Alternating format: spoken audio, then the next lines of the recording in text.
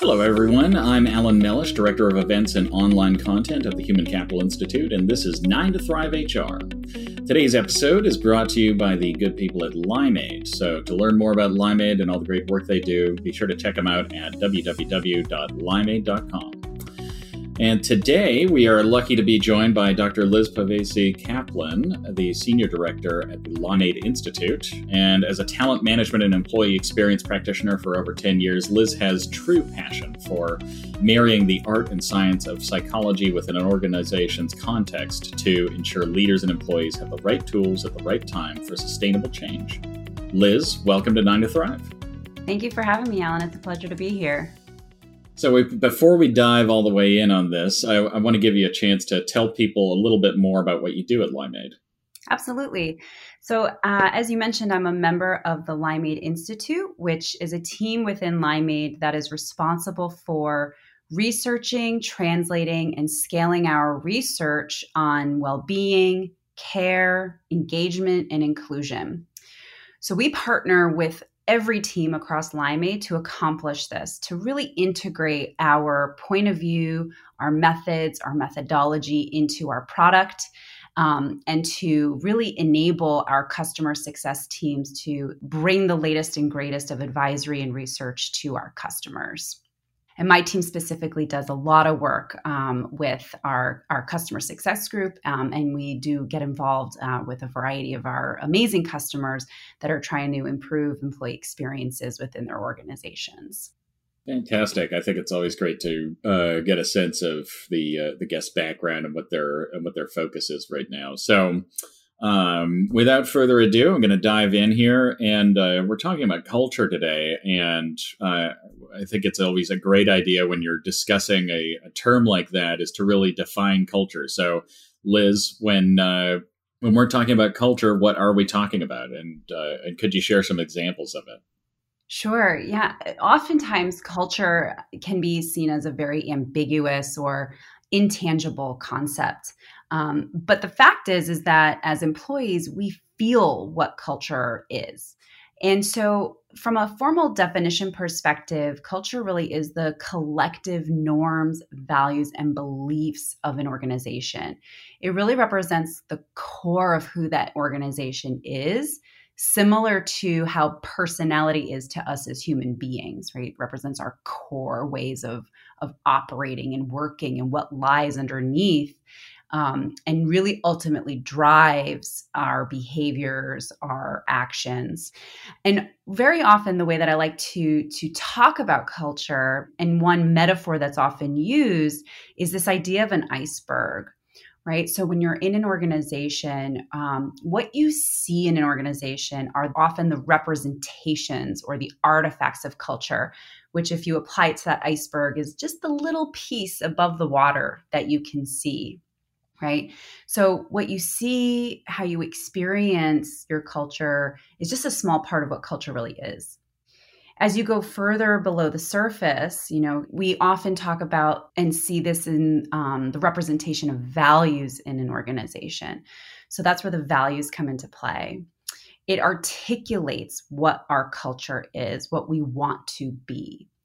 But as you go further into the water, really below the surface, where the biggest part of the iceberg is, and kind of the core and biggest parts of what our organizations are, is the norms and beliefs, those deep-rooted kind of normative beliefs of what drives our behaviors. That's the core.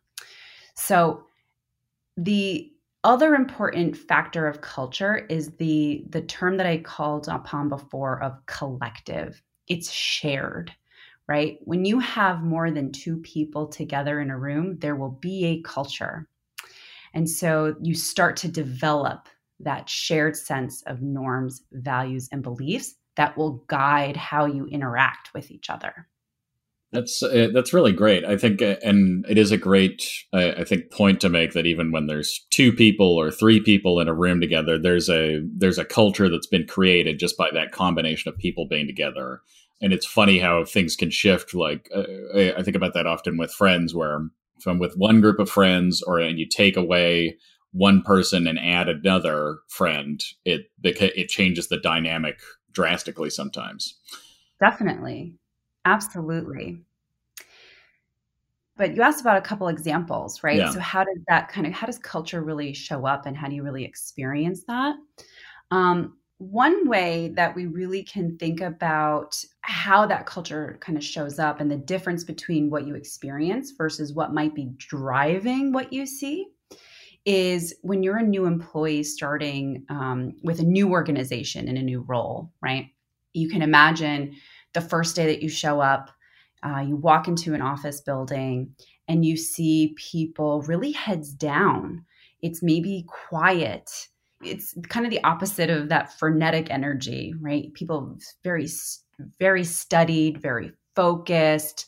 You see maybe, the most beautiful articulated plans on whiteboards. It's not, scribbled, and it doesn't look like brainstorming. It looks very thought out and methodical. And you might start making some assumptions about, what it's like to work there. You might have the perception that people don't talk, they don't really interact, it's not as highly collaborative. You might make assumptions of, oh, it might be kind of command and controlling here, right? People just seem very, very heads down and not want to interact. Maybe it's kind of a punishing environment.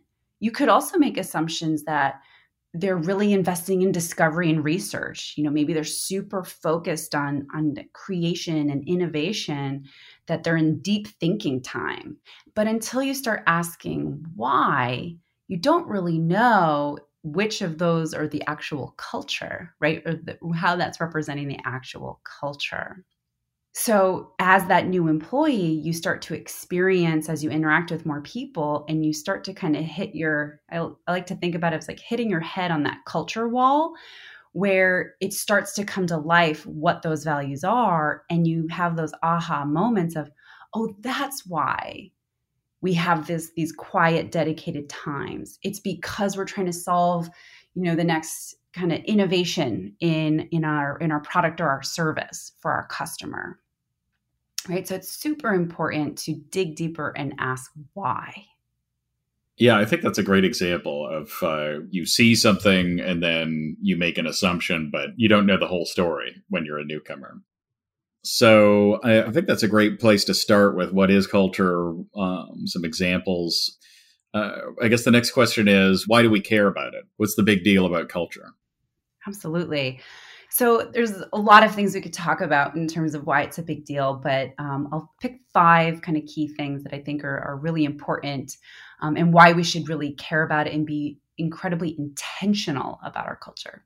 The first is that culture is incredibly powerful. It shapes behavior. It tells us how to behave and what is acceptable. It tells us what to pay attention to. It tells us how to respond and interact with others.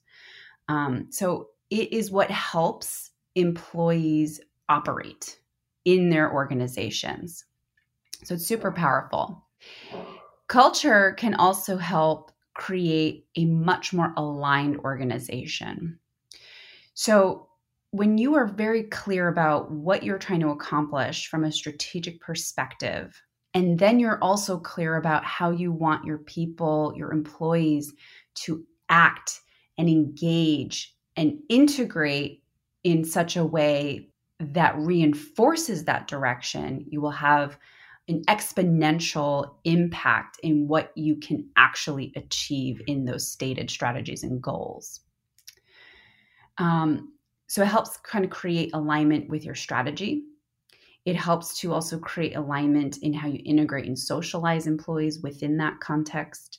And it helps you set very clear expectations, because once you've articulated what it is you need to be successful, you can set very clear standards in how you help employees grow and develop, in what you focus on, in how you evaluate performance, in how you reward and recognize employees, in how you hire employees. So it can get integrated and help align from a very people practices standpoint. The third reason we should care about a culture is that it really helps us get better results. And it goes back to that idea of alignment. So if you have the culture you need to successfully execute against your strategy, you will see greater returns in both people results and business results. And there's a ton of research out there that demonstrates this. And just for one example, there was a study done in 2011 by Cotter and Heskett that looked at how aligned or misaligned a culture was to the business goals of the firms that they included in this study. And when they found greater alignment between the cultural elements and the strategic goals, companies had far superior revenue growth, employment growth, stock price, in addition to a whole host of other outcomes. The fourth reason we should really care about culture is that board of directors are caring much more about culture than they ever did before. I'm happy to hear that, but I also think it really puts the spotlight on the fact that culture is core to the organization, and that you have to be intentional about it. And so in a report that came out from the National Association of Corporate Directors, I believe it was earlier this year or in 2019, late 2019, one of the key recommendations in this report is that senior leaders not only need to care about culture, but they need to do the intentional work to integrate the norms and values into the fabric of organizational life. Right? So boards will be caring about it more and putting probably more pressure, I suppose, on leaders to be paying attention and reporting back on progress.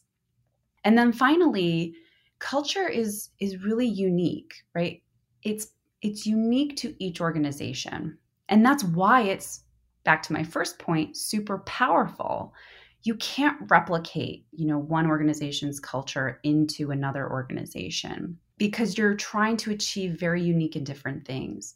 And so there's an opportunity to kind of double down on the fact that, you can create the kind of an environment that not only kind of harnesses and unleashes that employee potential and creates the amazing employee experiences that you want to create for your people, but done so in such a way that aligns, the work that you're doing to their future success of your business. Yeah, and I think that's a really important way of looking at how it all ties together into the business success and the health of everybody involved in making it happen. So let's talk more about this this concept of a culture of care. Why does that matter in particular? Yeah, care is not, I think, the common term that you'll hear, particularly organizations and even HR professionals talking about. But what it comes down to is about how you're feeling valued, respected, the perceptions of fairness. Those are all things that matter when it comes to that. Do I feel cared about? And so what we're starting to see in a lot of the research that we're doing at Limeade, and as well as a whole host of other research that exists in literature, is that when employees feel that their companies care about them, we also see better returns from an overall employee experience perspective, as well as for businesses. And caring for employees as human beings is also, we just believe, the right and foundational thing to do. So let me just share a couple of examples of some of the work that we're doing at Limeade and what we're finding around this concept of a culture of care. So a few years ago, we partnered with Quantum Workplace on a study to begin the work on exploring this concept. And we found that employees who reported that their organization cares about their overall well-being are 38% more engaged than employees who stated that their company does not care about their employee well-being or holistic well-being, really. Employees who feel cared for also have higher levels of well-being. They also feel more included and have a higher sense of belonging with their organizations. They also, employees who feel their org cares about them have higher intentions to stay. So you'll have a greater propensity to retain folks when you can, as an organization, put practices into place that demonstrate care, as well as, you're more likely to create employees as advocates. They'll be more likely to recommend your company as a great place to work. So those are just a couple of examples. I also, when you kind of take into account what is happening in our global environment, the pandemic that we are all experiencing, where fear and uncertainty are at an all-time high for people and in so many dynamic ways, this is when care matters even more, because we spend so much time at work that we have a responsibility to create the most impactful experience for people day to day, right? I think it's somewhere around 75% or more of our time is spent in a work environment. And so I think that, organizations have a really important opportunity here, particularly in our global context, to double down on this idea of, are we caring? Are we doing the right things to show that we care for our people? And I think that, Brian Kropp, who's the chief HR research officer at Gartner, said this beautifully at the beginning of the pandemic. How companies manage the next 5 months will define their reputation as employer for the next 5 years. And I think that is an incredibly powerful statement and very, very true. So if we can take the time to show employees that they're valued, that we are providing the right resources, support, being transparent, having timeliness and predictability in how we're communicating and looping back with employees, we can really set a totally different tone in what it means to come to work every day and be a part of something. Yeah, it's funny. Before you brought up the remark about the way we handle the next 5 months is going to determine essentially how we're perceived for the next 5 years.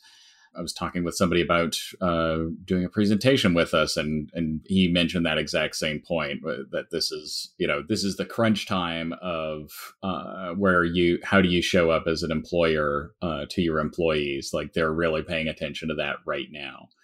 Absolutely. It's a make or break moment. Yeah, definitely a big game clutch situation. So, and I would also imagine it matters too how the what kind of relationship did you have with your employees, experience wise, leading up to it? Because that's also going to determine probably how people behave going through it. Is if they felt kind of abandoned and not cared for going into the pandemic, you're going to have to do a lot of extra work to win them back in a time where it's a lot scarier and more uncertain. Absolutely. Yeah, you don't have that foundation of kind of trust in that relationship. Okay, so I want to make sure we get to all the questions I have for you here. So I guess we were kind of leading into this, starting to discuss it already. But what does a culture of care feel like in your formulation? How does that show up for the employee? Absolutely. So you started to talk about this right around that dynamic relationship between the organization and an employee. And through that dynamic relationship, trust gets built, or it doesn't, right? And so the way that we can maximize a sense of trust in that relationship, which then, if there's a reciprocation of I'm taking care of you, you're taking care of me, then employees can start to really, kind of bring their whole selves into work. And so what are the things that we do to help amplify that trust and amplify that feeling of care? Is there's open and transparent communication, right? So it feels that there's transparency, there's predictability in what I'm hearing, there's open information sharing. It feels like I'm involved and can have a say in the decisions that impact me. So there's autonomy that's important. It also feels like the organization has done its job to make it easy for me to access the tools and resources and support that I need in my role to be effective, productive, and efficient. And I can see that I'm not just treated as an employee, kind of, for lack of a better way of saying it, producing widgets, but an employee where I am not only being looked at and looked toward for the contributions that I'm making to our goals, but in how I can, really enhance my sense of well-being and connect with employees and be a part of something greater and bigger. So there are many things that it can feel like when you are cared for, but it really has to come from the actions that are taken from an organization to help set up the opportunity and conditions for that to come to life. Absolutely. Actions speak louder than words or flowcharts or any of that. So that leads naturally into my final question here is, how do you, we know what it looks like, we know what we're aiming after, I guess, how do you change your culture to become more of a caring culture? Yeah, it's a great question. And it's a lot of work, right? Being intentional about how it is that you want employees to engage, behave, interact. It takes time to change. I like to equate kind of culture change to its behavior change. If you think about from an individual perspective, the terrible habit or the terrible behavior you've been trying to change for a long time, how much intentionality and work does it take to replace that that behavior that's not working for you anymore with something that's more adaptive? It's a lot of work. Then you multiply that by, hundreds or thousands of people. That's a lot of work, right? But it's not impossible if you're thoughtful about it. And so the first thing that I would say is you can't focus on the surface level stuff, right? So kind of going back to that iceberg analogy, when you just focus on how culture manifests, what it looks like or what you think it is on the surface is not going to actually change it, right? So having more pizza parties, throwing in a ping pong table, those might help kind of boost, productivity or a sense of collaboration or a sense of connectivity, for a little bit, but it's not actually changing the behavior. So you first really need to start out with stating why you need this culture. Why do you need to change? And the best way to answer that is to put it against what you're trying to accomplish as an organization. What is your business strategy? What are the key goals? And do we have the right culture in order to help us get there? So it's starting with why you need it, and then saying, well, now what do we need to do to change? Articulating the new behaviors, the new ways of acting. And oftentimes the way that we see that definition is in stated values, right? Many companies have values, and those are kind of the first representation of how you've defined the culture that you want. You then have to do the work to teach people and help people learn about, well, what do these behaviors mean in practice? Why are they important? Why is it important that we're needing to go from being incredibly numbers focused to maybe more quality focused? Articulate why that transition is important. And then integrate it into the fabric of your company. You have to reinforce. You have to first teach people why, what, how, but then it has to be reinforced. So how is it showing up in how we hire new employees? How are these values or our cultural beliefs being reinforced in what we're looking for in people, in new hires?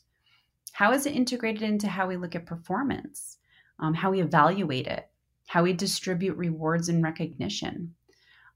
How is it showing up in the first initial onboarding and integration of those new employees? Other ways to think about how to integrate and reinforce cultural values is in the way you've architected workflows and business processes. So if your company is trying to be more efficient and you're implementing a new HCM system, how did the way that you architected the business flow in those processes, how does your culture show up in those, right? So it's trying to tackle it from all different angles. Those are a couple of the most important things to think about when you're transforming your culture. There's many, many other things, that are a part of change and good change management, but those are the places I would start. Well, I can't say better than that for just one question on a podcast. I think you did a pretty good job. That is the end of our time together today.